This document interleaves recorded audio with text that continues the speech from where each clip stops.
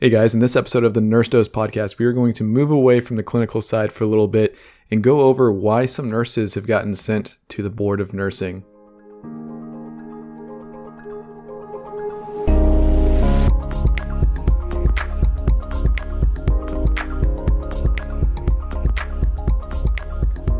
Hey guys, what's up? This is Sean from the Nurse Dose podcast.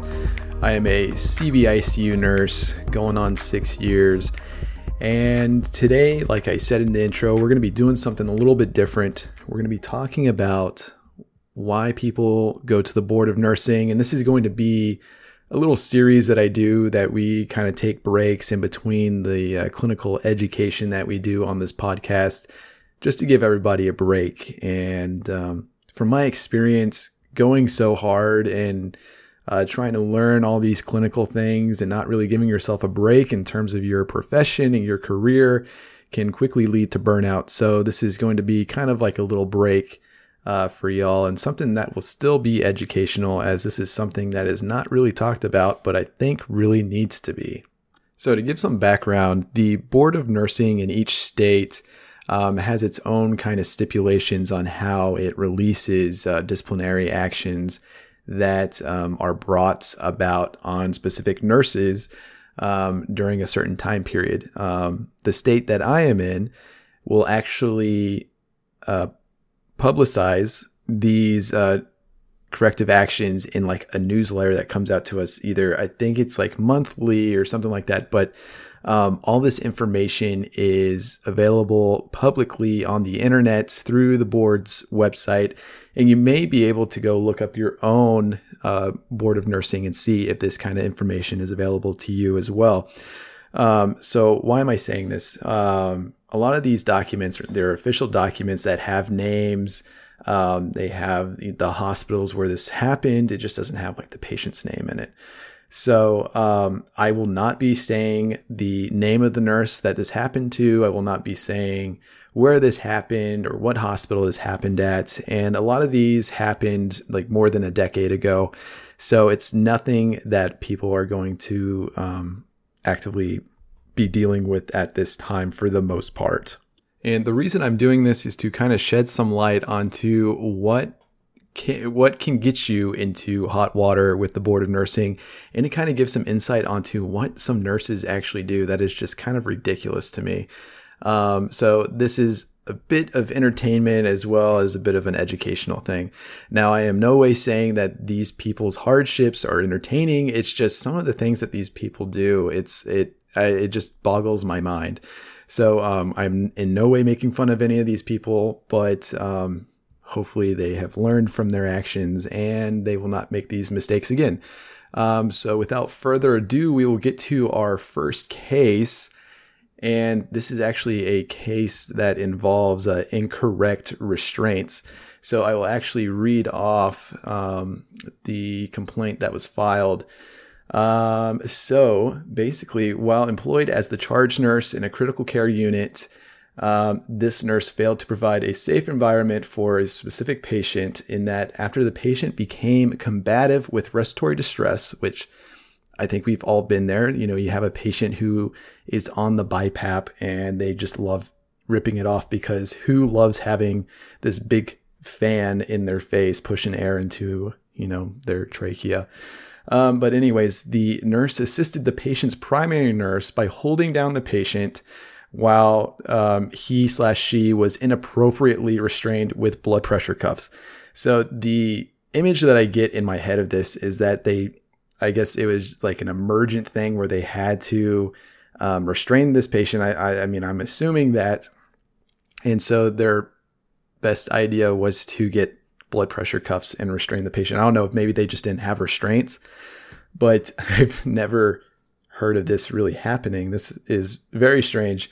It goes on to say the nurse's conduct unnecessarily exposed the patient to risk of complications, including decreased circulation, skin breakdown, and emotional distress. I mean, I think I would have emotional distress if somebody was restraining me with blood pressure cuffs. That's just kind of ridiculous. And we all know the material that a blood pressure cuff is made out of is not ideal for restraining a patient.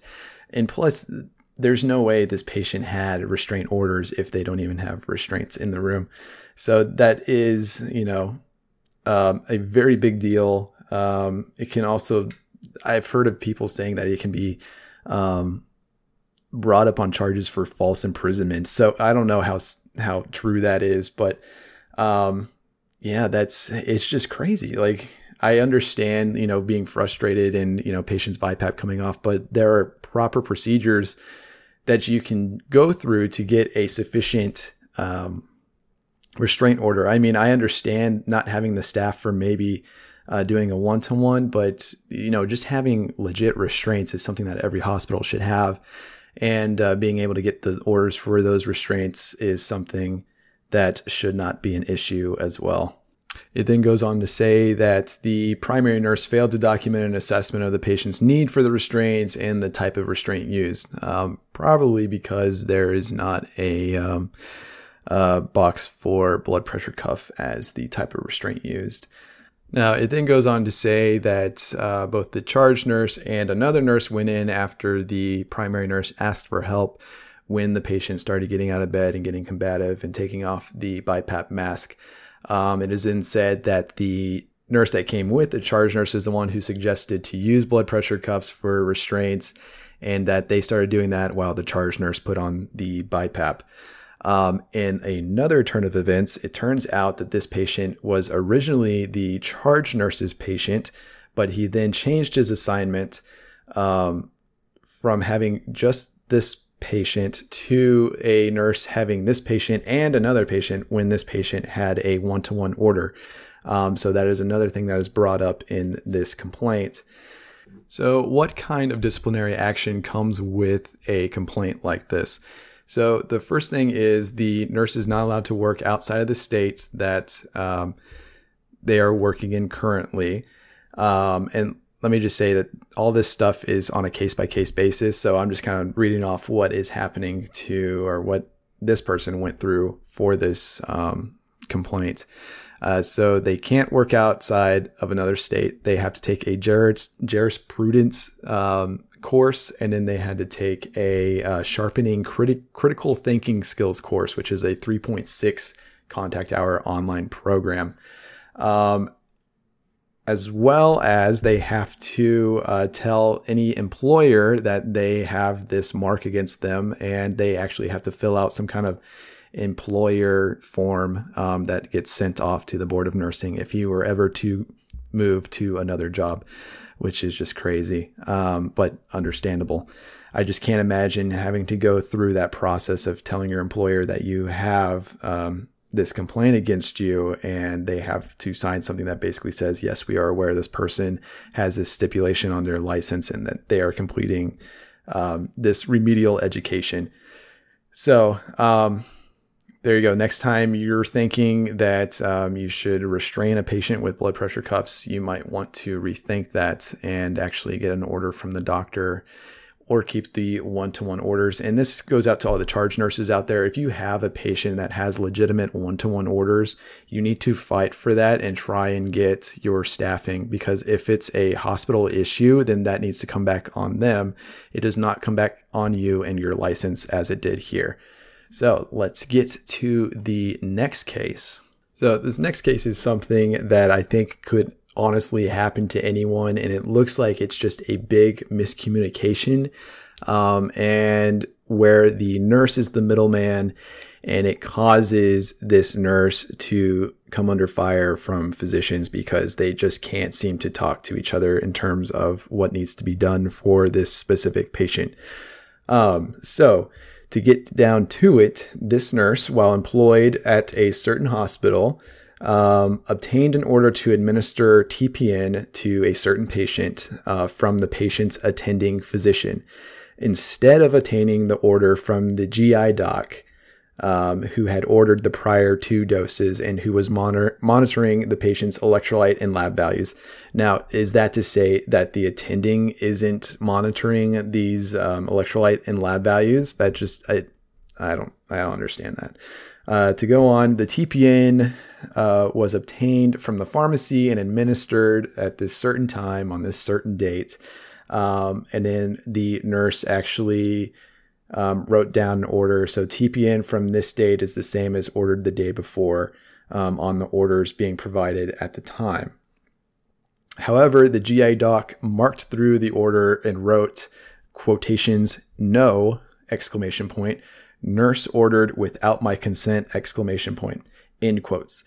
The RN then it then states that the RN's conduct may have compromised or complicated the GI doc's medical plan of care for the patient. So I honestly think that this is just ridiculous. So the attending physician stated that, yes, this order is fine for TPN, so go ahead and give it. But then the GI doc says, no, this is not what I want. So then the nurse gets in trouble, even though another doctor ordered that new dose. So I don't understand why this had made it to the board, but it sounds like the nurse was the middleman in between these two docs, and the GI doc didn't like what the attending did, so it came back on the nurse for whatever reason. It goes on to say that the RN states that the attending physician was present when she noted that the patient did not have a bag of TPN for what she believed would have been the patient's next scheduled dose. So she asked the attending about continuing the TPN based on the most previous order. According to the nurse, the attending physician concurred and another bag of TPN was ordered from the pharmacy. The RN contends that the next morning, the GI doc was upset because he had not been consulted before the TPN was administered. Oh, God.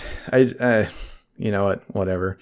It's just, I feel like this is just a big ego thing, but, you have one doctor who said, yes, it's okay. And I mean, it's the attending physician for the patient. So I don't know who trumps who, but, of course there should have been some kind of discussion, but all of us who have been working know that the doctors never talk to each other and the nurse usually becomes the middleman. It's just really sad that this nurse had to come under fire for it and was sent to the board for it.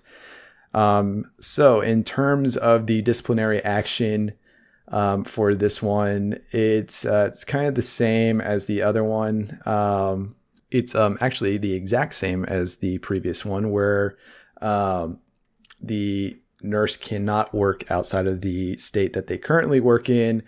They have to take a jurisprudence course, and then they have to take a sharpening critical skills course as well, which I don't agree with that at all. But you know what? That's how it went. So, I mean, at least in this case, the license wasn't taken away. So that is good. But like I said, this is just ridiculous and something that I think shouldn't have happened at all. I think the GI doc overreacted. I mean, of course, we want the right treatment for the patient, but the attending physician wrote for a TPN order, so I don't understand why. I am assuming this attending physician has been providing care for this patient throughout the hospital stay, so I don't see why their opinion on what to order is any less than what the GI docs is. So I don't know. That one's just kind of ridiculous for me. But we will finish this episode off with one more pretty ridiculous case. So let's get into it. So a lot of these cases that actually go to the board, actually a majority of them, a overwhelming majority of them, have to do with some kind of drug issue, either not wasting a drug or just blatantly stealing drugs from the hospital. This one is kind of on there, but it's a little different. So I'm just going to go ahead and start reading it. So this nurse, while employed at a certain hospital, misappropriated 1 vial of cocaine from the facility. So let me just say that I had no idea that hospitals had vials of cocaine, but thinking about it, it kind of makes sense because I think it's used as an anesthetic, kind of like benzocaine. Anything with a cane at the end of it, I think, is usually some kind of anesthetic. But to go on, the RN's conduct defrauded the facility of the cost of the medication. So this was at the end of of this certain year. So in January of the next year, while employed at the same hospital, the RN engaged in the intemperate use of cocaine as evidenced by a positive drug screen. So and then it goes on to say that possession of cocaine is bad and, not legal in this certain state, where is it legal? And it's saying that a nurse who is under the influence of cocaine could impair the nurse's ability to recognize subtle signs, symptoms, and changes in the patient's condition, blah, blah, blah, blah, blah, placing that patient at, placing them in danger. So when it gets weird is whenever the nurse responds. So the RN reports that they used the cocaine on the day prior to testing positive as a topical anesthetic to relieve pain from genital herpes. They then go on to say that they were in pain and unable to sleep. So they applied some of the cocaine to a cotton ball and applied the cotton ball to a lesion. The pain was relieved and she was able to go to sleep. Thank God. But I mean, is using cocaine like this, like topically, is that going to cause you to come up positive on a drug screen? I don't think so, but I could be wrong. So, I mean, but who chooses to... why would you steal cocaine and say that you are using it as a topical anesthetic when there are so many other things? Like, there are over-the-counter things that you can get for this specific reason. So why steal cocaine? So if this person was telling the truth, then it's just kind of ridiculous. But if they weren't and they were using it for recreational means, it's not, this is not the place where that comes up. And it's just, the whole thing is just ridiculous. To go on to the disciplinary actions, of course, it's kind of the same where they can't work outside of this specific state. They have to do a jurisprudence course. They have to do another course on nursing ethics, which include professional boundaries. And then they have to do the notification thing where they tell any other employee or employers about this incident.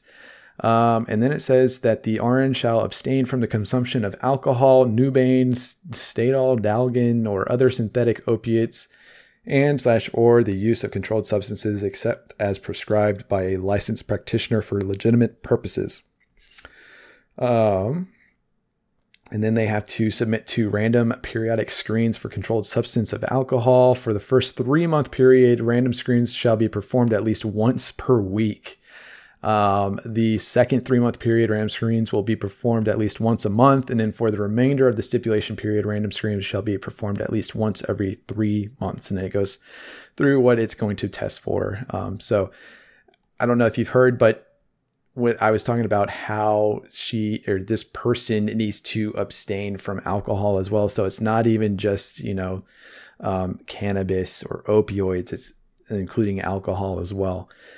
So yeah, that's the last one that I'm going to leave y'all with. It's just a bit ridiculous, but, so I give you 2 kind of ridiculous cases, and one where it's just, you kind of just have to dot your I's, and make sure everything is kosher with all the docs. But it's one of those things where could this person have done something a little better in getting the TPA in order and making sure that the whole care team was in agreement?